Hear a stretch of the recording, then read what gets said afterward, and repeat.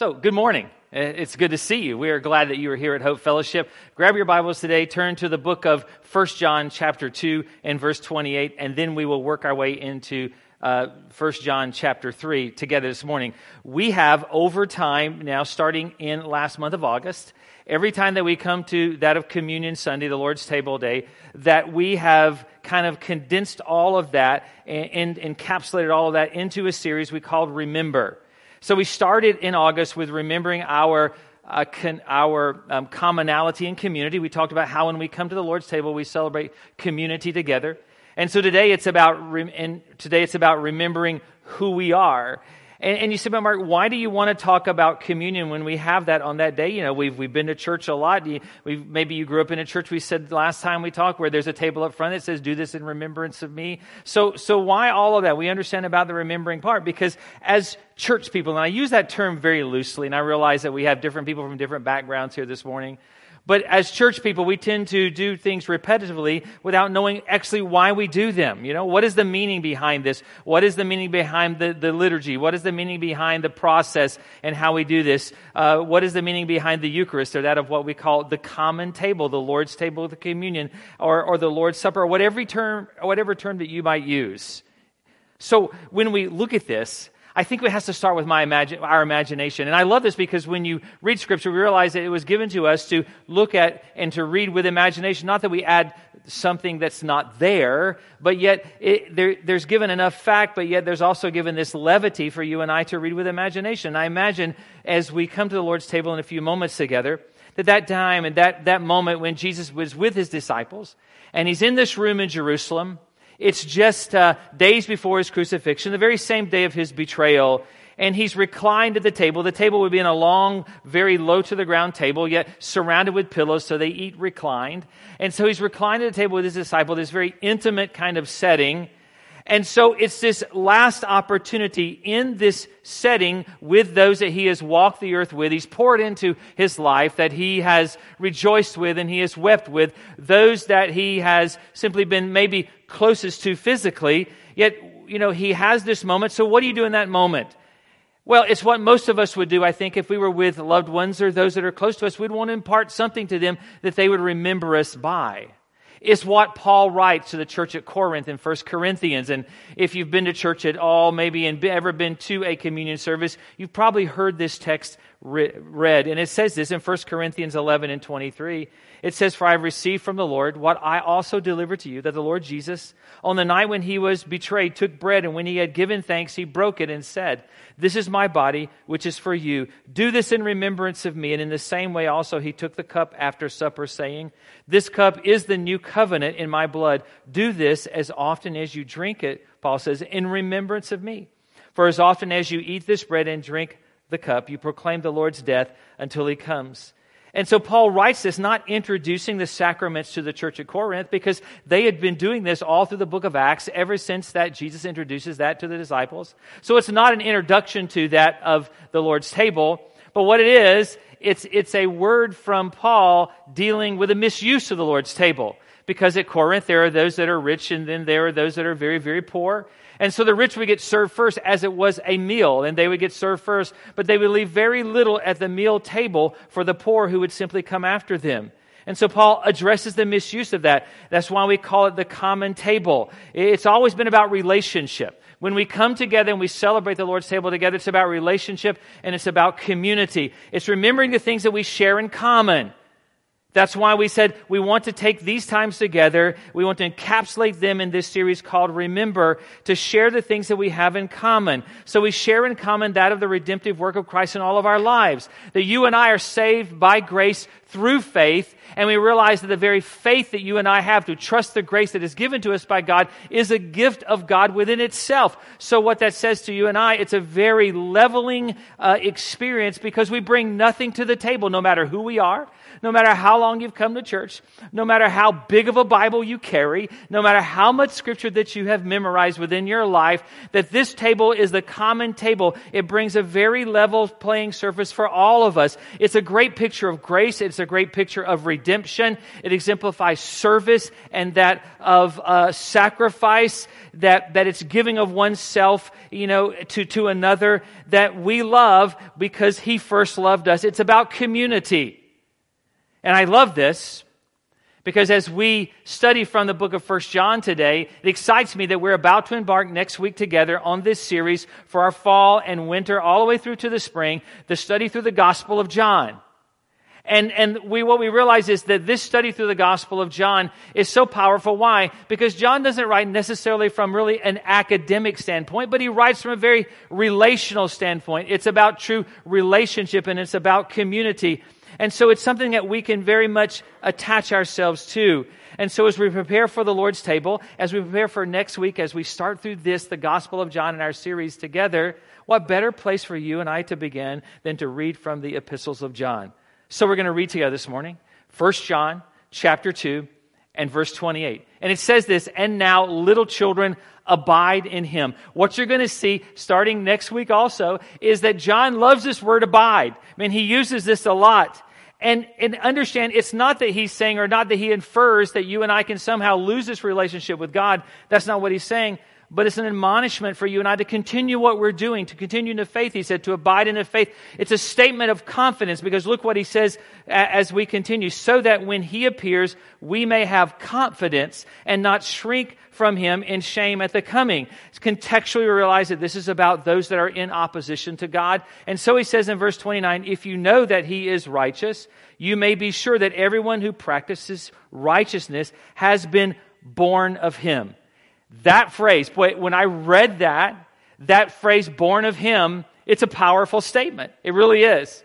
And so I know that we have a mixed group, and for some of you, maybe you've been in church most of your life, and you say, "Mark, I know exactly what that means."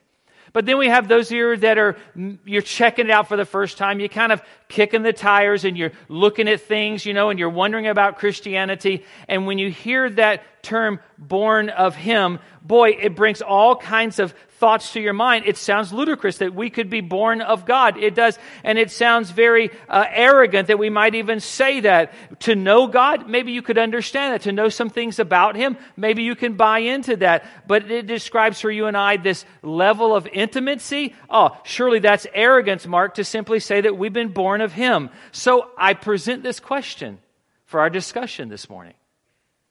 How can people of flesh and blood be children of an eternal being who is Spirit? How is that possible? How does that happen within our lives? Because when we read these two texts, it seems that for some people that happens, and that is happening in their life. And for some people, it seems like, well, that's not happening in their life. What makes a Christian claim to be born of Him when it's not boasting?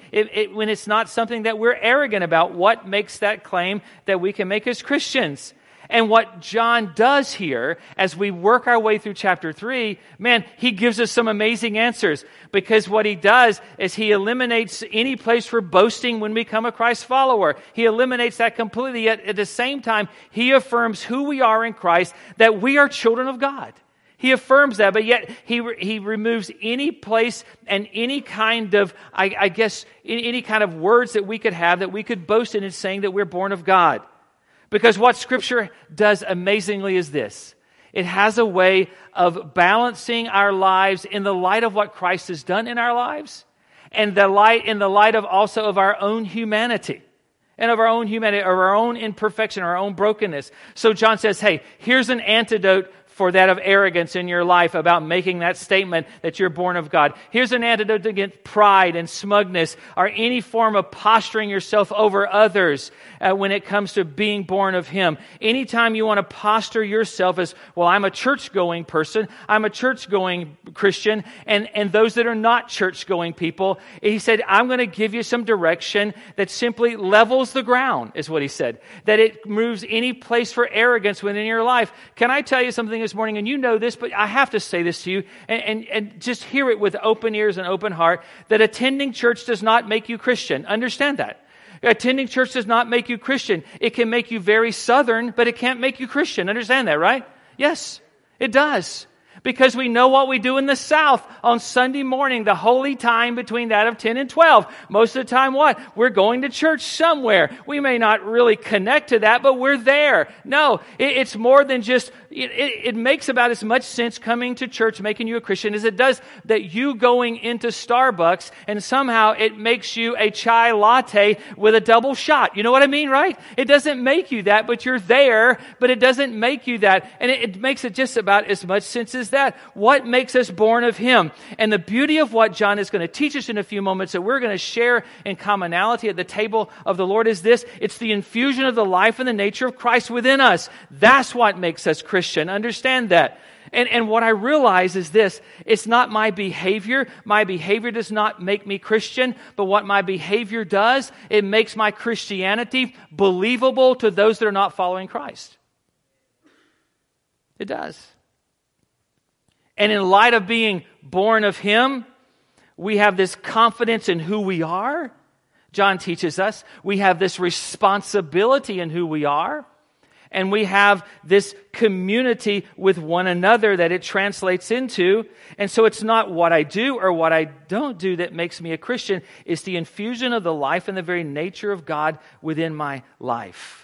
Being a child of God is what we have in common. And that's what we share and what we're going to share for a few moments when we come together. It's the Lord's table. He gives us confidence in who we are. He gives us responsibility in who we are, absolutely, and an obligation to one another. So go to chapter 3 of 1 John. We begin reading at verse 1. It says this, and I underlined this and I highlighted this in my Bible. See what kind of love the Father has given to us. Because when I think of how much God loves me, I always think of what? Quantity. I do. I think of how much. I do. So I want to put some kind of quantitative, value to that and say this is how much. But what John says, see what kind of love the Father has given us. It's the way that God loves us. He loves us with this active and creative love. It's the way that He loves us, that we should be called children of God.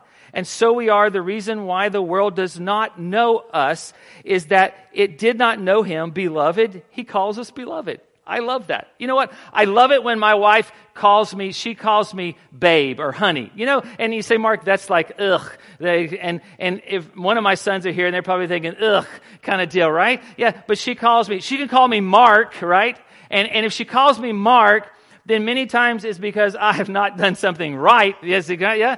But if I hear her call me babe, I'm responding very quickly, right? All of a sudden, my selective hearing loss has gone away. I've been healed completely of that, right? And I respond because I know babe sometimes has some better things attached to it, right? Exactly. So I respond. And he says, he calls us beloved. It sets us up for something powerful here, is what it does and how God sees us. He says, beloved, we are God's children now, and we will be and it says, and what we will be has not yet appeared, but we know that when He appears, we shall be like Him, because we shall see Him as He is. And everyone who thus hopes in Him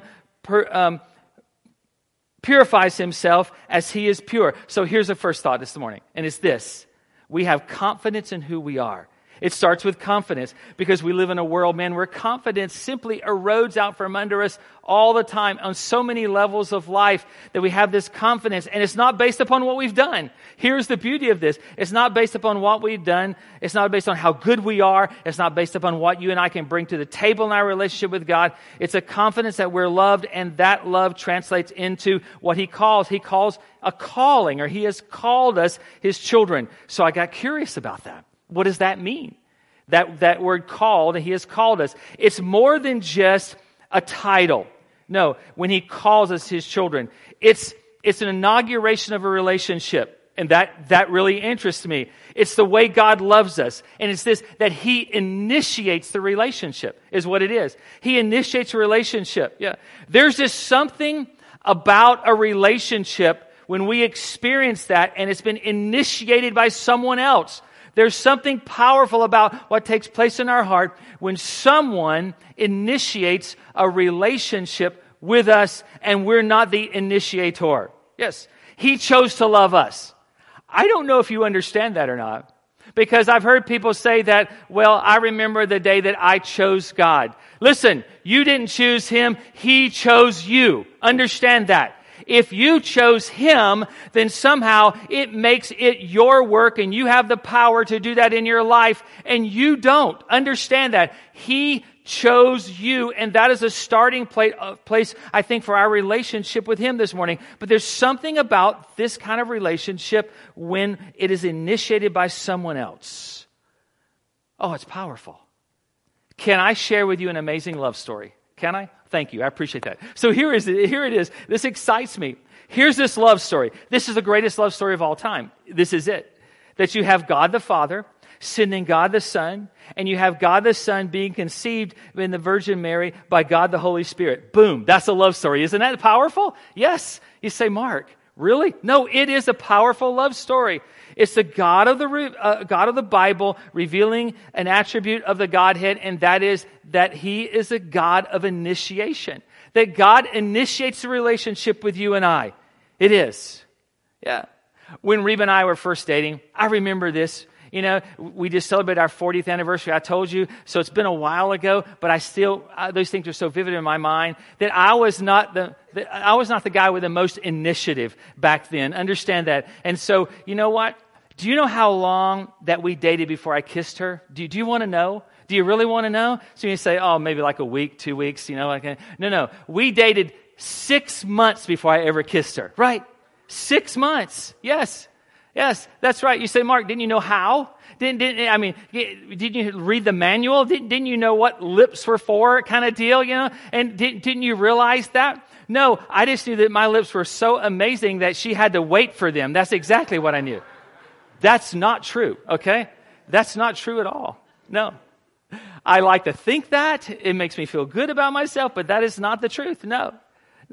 Here's my thought. I never initiated that. Now, I want to tell you, after we initiated that first kiss, man, it wasn't long before we got married, and you can just figure out all the rest of that, okay? Understand that, right? But what I realized is that I didn't initiate those things, and there was many things in my life that I didn't, because you know why?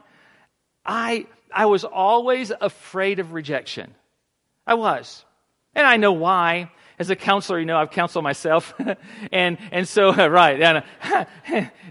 And I'm a terrible counselee. I'm awful. I don't ever listen to myself, you know, kind of deal. And so as a counselor, I realized that, you know, I had this great fear of rejection in my life because of the rejection that I had suffered and been through with my father and other things like that. So I feared that other people would leave me just as I had been left. And so I really suffered with that. And so what I thought was that, you know, if I did that and I was rejected, then I would end the relationship. That it would be over at that point. And I took that thought and I laid it over God.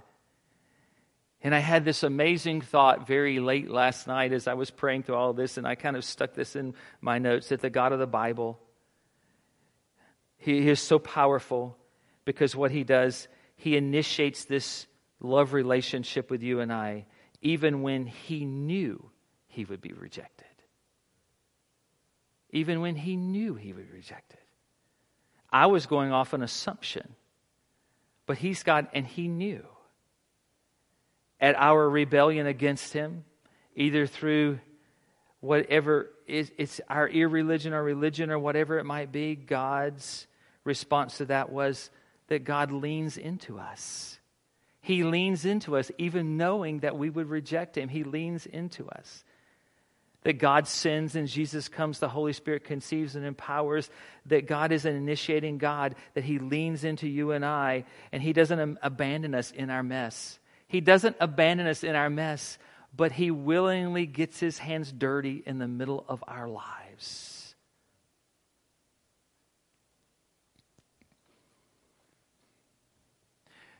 Do you know when Mary comes to the tomb after the resurrection, that she meets someone and she thinks that it's the gardener, but it's Jesus. But do you remember the story? Maybe you don't, but it's in the Gospels. If you read it, that she meets what she thinks is the gardener, but it's Jesus. And I've always thought it's so interesting that she thought he was the gardener. And because here is my thought, as corny as it might be for Mark, and maybe this is just for me, so kind of, listen to it for a moment. But yet I often thought what an amazing thought that she had, thinking he's the gardener, because truly that's the way he works in our lives, that he has had his hands in the dirt of my life so many times in my life,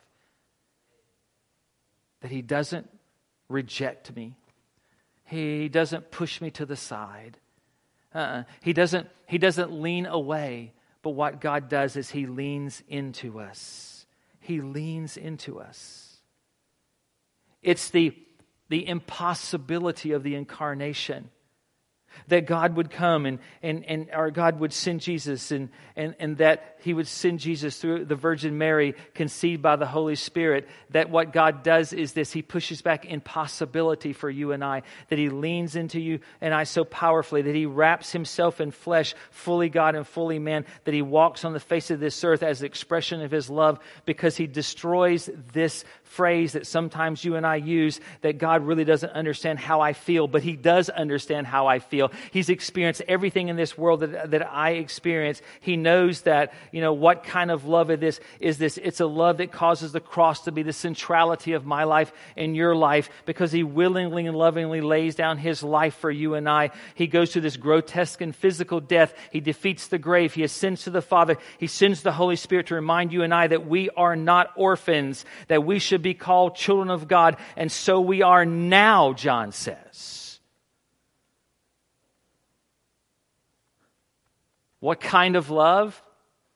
It's so amazing that John tells us that the world doesn't even understand it. They don't. John tells us that they will struggle with this love. Why? Because it is yet not of this world, but in this world, in our lives, that he simply leans into you and I. And I believe some of you this morning here and you're struggling just when I say God loves you. You struggle with that because you somehow paint God with the brush of your circumstances or the situations in your life, and you wonder, how in the world can God love me when look at my life and look what I've done and look what I've been involved in and look how many times I've been there within my life. And can I tell you, God never has ever shied away from a challenge. Just look at me. He never has, and he never will. But he leans into our lives. He puts his hands in the very dirt of our lives. And what he does, he takes something that is grotesque and ugly and sinful and shameful and ridden with guilt, and he makes it a child of his, is what he does.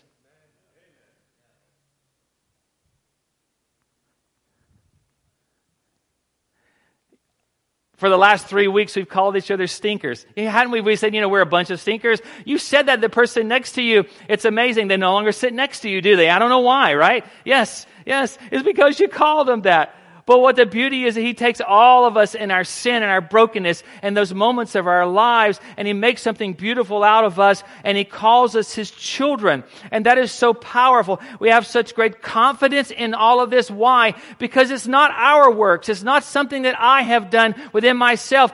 Because if it had, I would not have confidence in that. But I have confidence in that, and I am his child, because he is the one that has initiated it. He started it. It was always his idea to love me and love you. It was always his thought. It was always his plan to lean into you and I. It was always his thought. And it's so amazing that it's difficult to wrap our mind around sometimes. Here's what Paul says in the book of Ephesians, chapter 1, in verse 17. He says this, that the Lord, or the God of our Lord Jesus Christ, the Father of glory, may give you the spirit of wisdom and of revelation in the knowledge of him, having the eyes of your hearts enlightened, that you may know. He said, listen, this is only something that God can reveal to you, that you may know what is the hope to which he has called you, and what are the riches of his glorious inheritance in the saints. Our inheritance is him, of course. And what is the immeasurable greatness of his power toward us who believe, according to the working of his great might. My confidence and found is an understanding that I did not initiate this. He did. He initiated this. So it takes me to our second thought. Let's read on. It's 1 John chapter 3, verse 4. I like that part about God loving me, initiating. Well, hang on, because John balances this out here. Here's what he says. He says, everyone who makes a practice of sinning also practices lawlessness. Sin is lawlessness. What is lawlessness? It's a rejection of the ways of God. It's when we tolerate sin within our lives. Is what this is. It's an indifference to sin that opposes God. And he goes on to say, you know that he appeared in order to take away sin, and in him there is no sin.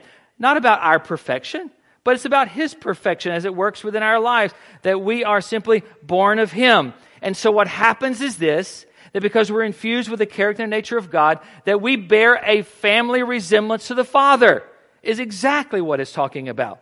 We go on to say in verse 6, no one who abides in him keeps on sinning. No one who keeps on sinning has either seen him or known him. Little children, let no one deceive you. Whoever practices righteousness as whoever practices righteousness is righteous as he is righteous. Whoever makes a practice of sinning is of the devil, for the devil has been sinning from the beginning. The reason the Son of God appeared was to destroy the works of the devil. No one born of God makes a practice of sinning. He doesn't say that we don't sin. He says no one that is born of God makes a practice of sinning. For God's seed abides in him. We're infused with the nature of Christ, it says. And he cannot keep on sinning because he has been born of God. But this it is evident who are the children of God and who are the children of the devil. Whoever does not practice righteousness is not of God, nor is the one who does not love his brother. We have a responsibility to who we are, is what he's saying. If sin, and I have to talk about this for a moment, okay? So hang on. If sin is opposition to God, then God leads into us while we're sinners. He dies for us. He loves us when we're unlovable. If sin is opposition to God, then Christ stands in opposition to our sin. Not to us, but opposition to our sin. Understand that he hates the things that harm us. We say that all the time because he is the good Father, and we need to take that to heart. It's that. But it's when we tolerate sin in our conduct. It's when we tolerate sin in our conduct. It's to undermine the purpose of the work of Christ upon the cross. Yes. What these verses are, they're a snapshot of the character of God and how he loves us. That God through Jesus takes away our sin. But not only does God take away our sin, but what he does is this, and this is powerful. He removes the guilt of sin in our life. He removes the hold of sin in our life. He takes us from darkness to light. So Mark, then what do I do then? Every day of my life, do I live with righteousness on my mind? Do I live every moment trying to be righteous? And that's not what he's saying. Because if I do that, then I simply miss this opportunity where I really should be focusing, and that is being on a child of God, that what God has done for me. Because I want to tell you, I'm going to fail. It's going to happen. I am going to fail at some point. And if my focus is just righteousness and not being his child, then all the joy I get in my life is that somehow I've avoided a wrong. But if I focus on that of being a child of God, then what I realize is that I have the joy of a child desiring to please his Father in relationship. And I think for some of us in the room, when I even talk about God being your Father, boy, that hits a nerve. It does. Because for some of you with your earthly father, no matter how well you did and no matter how you achieved, it was never good enough. But that's not God. Because he's the one that brings completion to our lives. Because it's about him. It's not about what I do or what I can do or how well I can do it. Because it's not my behavior, it's not my conduct that denotes that I'm a child of God. It's not that at all. It's not the label that I wear. It's not the name tag that I have on. No, but it's the life of God infused within me. The very nature of God infused within my life. That's my family resemblance. Oh, it's not terminology, and it's not the theology that I understand. It's not the doctrines that I memorize, the ceremonies that I've reserved. It's God infusing himself into my humanity. Is it because he needs me? As if sometimes we paint God as this lonely deity in heaven who somehow needs a friend. No, it's because he loves me. And he hates the things that harm me. Because what's inside of me makes the difference.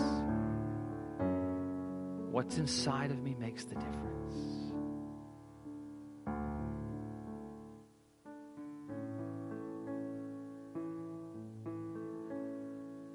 Man, in our church background and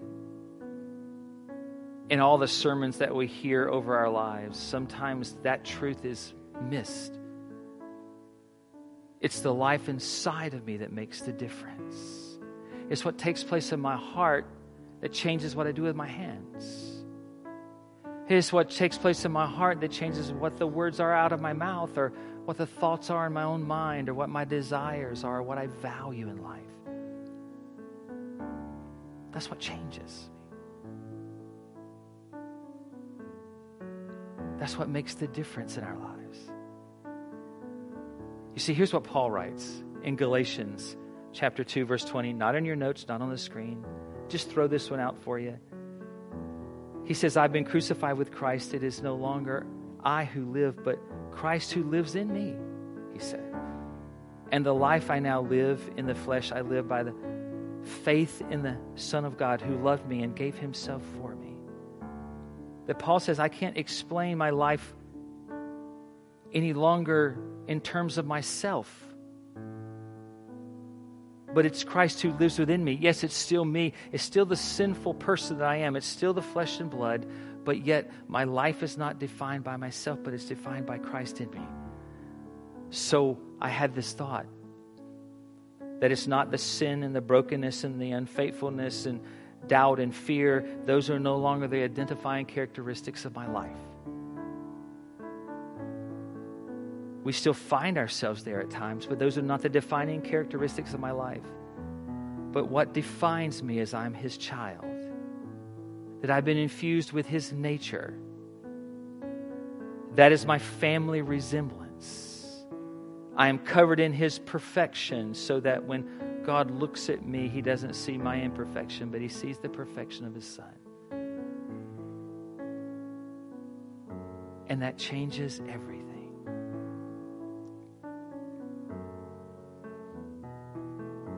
And what that does change is this. It's verse 11. It says, for this is the message that you have heard from the beginning, that we should love one another.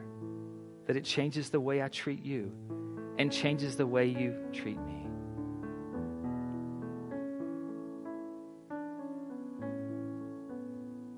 That sort of takes it out of the ethereal realm, doesn't it? And it puts us right down to where we live. Yeah. It's the infusion of the nature of Christ in our lives. Changes the way we live. Can I tell you, he loves you this morning? Oh, if you leave just knowing one thing, it's that he loves you. That he loves you.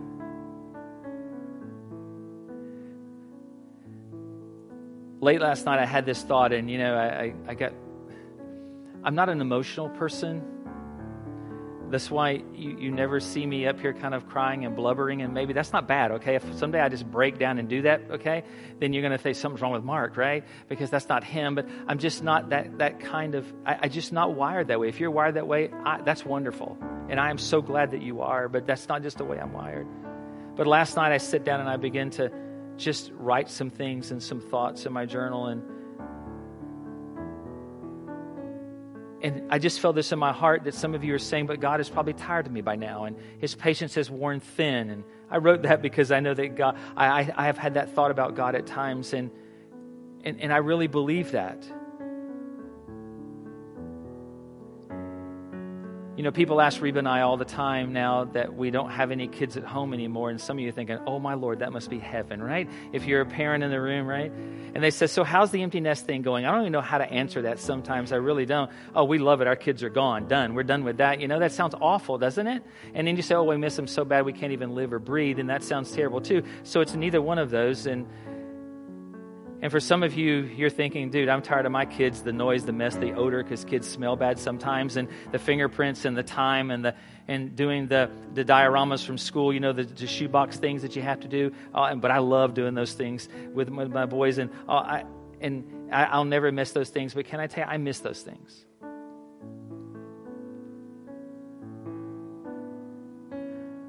So I'll try not to be blubbery for a moment, okay? But I wrote a list of some things that I miss. I miss waking my guys up in the morning. Bradley was the worst. He's here this morning. Bradley was awful. I mean, I resorted to pouring water on him in the bed at times to get him out of the bed. It was like you'd have to have dynamite to get his rear end out of the bed. He was the worst. Yes. Chad was pretty good. Grayson was just always up like a clock inside. Brad was always that way, but Brad had amazing qualities that the other two don't have. And so we could talk about that, but we won't. It's the way God wires us all differently, yes. I love the conversations before bed every night that our boys, and I know they would kill me for saying this, but that's all right. I'm your dad, so you have to, give me some latitude. They would come into our room at night before bed, and I'm in the bed, and I'm trying to go to sleep, and they want to lay across the end of the bed and have a conversation with us, and all I want to do is sleep. Boy, I miss that.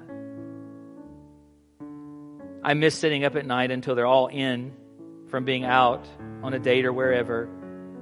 And then once they're all in and the doors are locked, I'm lying in bed and hearing them in their rooms and feeling that all is safe. I miss that.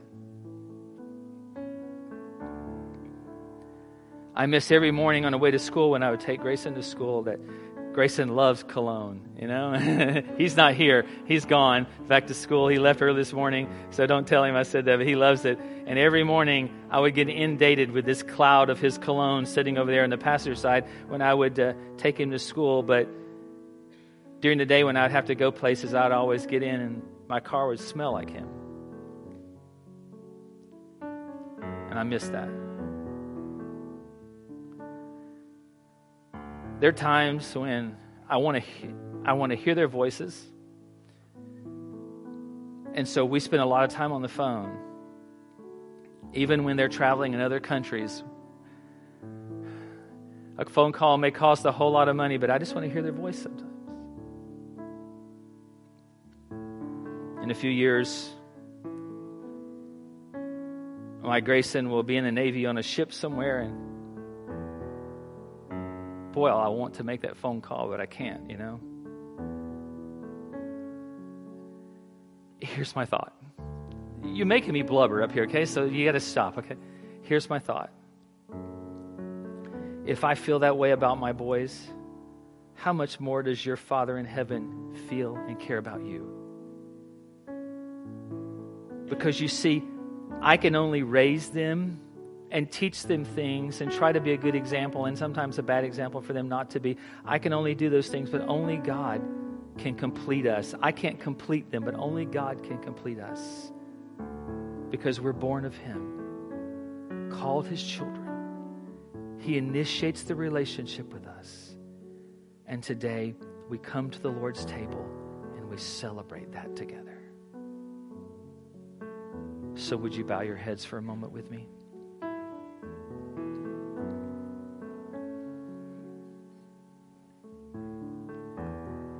This crowd represents all walks of God's journey and spiritual journeys. And for some of you, this thought of God loving you has brought something to you today, some hope and some joy that maybe you didn't have. And for your next step this morning, to open your heart and your mind to the truth that God loves you. It is truly something that you can, yes, partially understand with your mind, but you have to open your heart and mind to allow God, to allow the Holy Spirit to really reveal the significance and the way that He loves you. Because words fail us.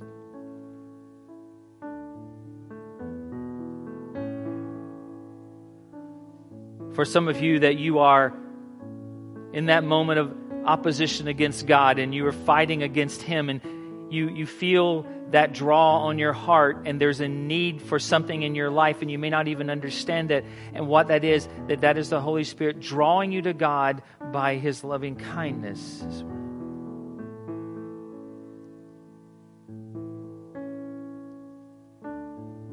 So open your heart and mind to the love and the forgiveness of Christ in your life today.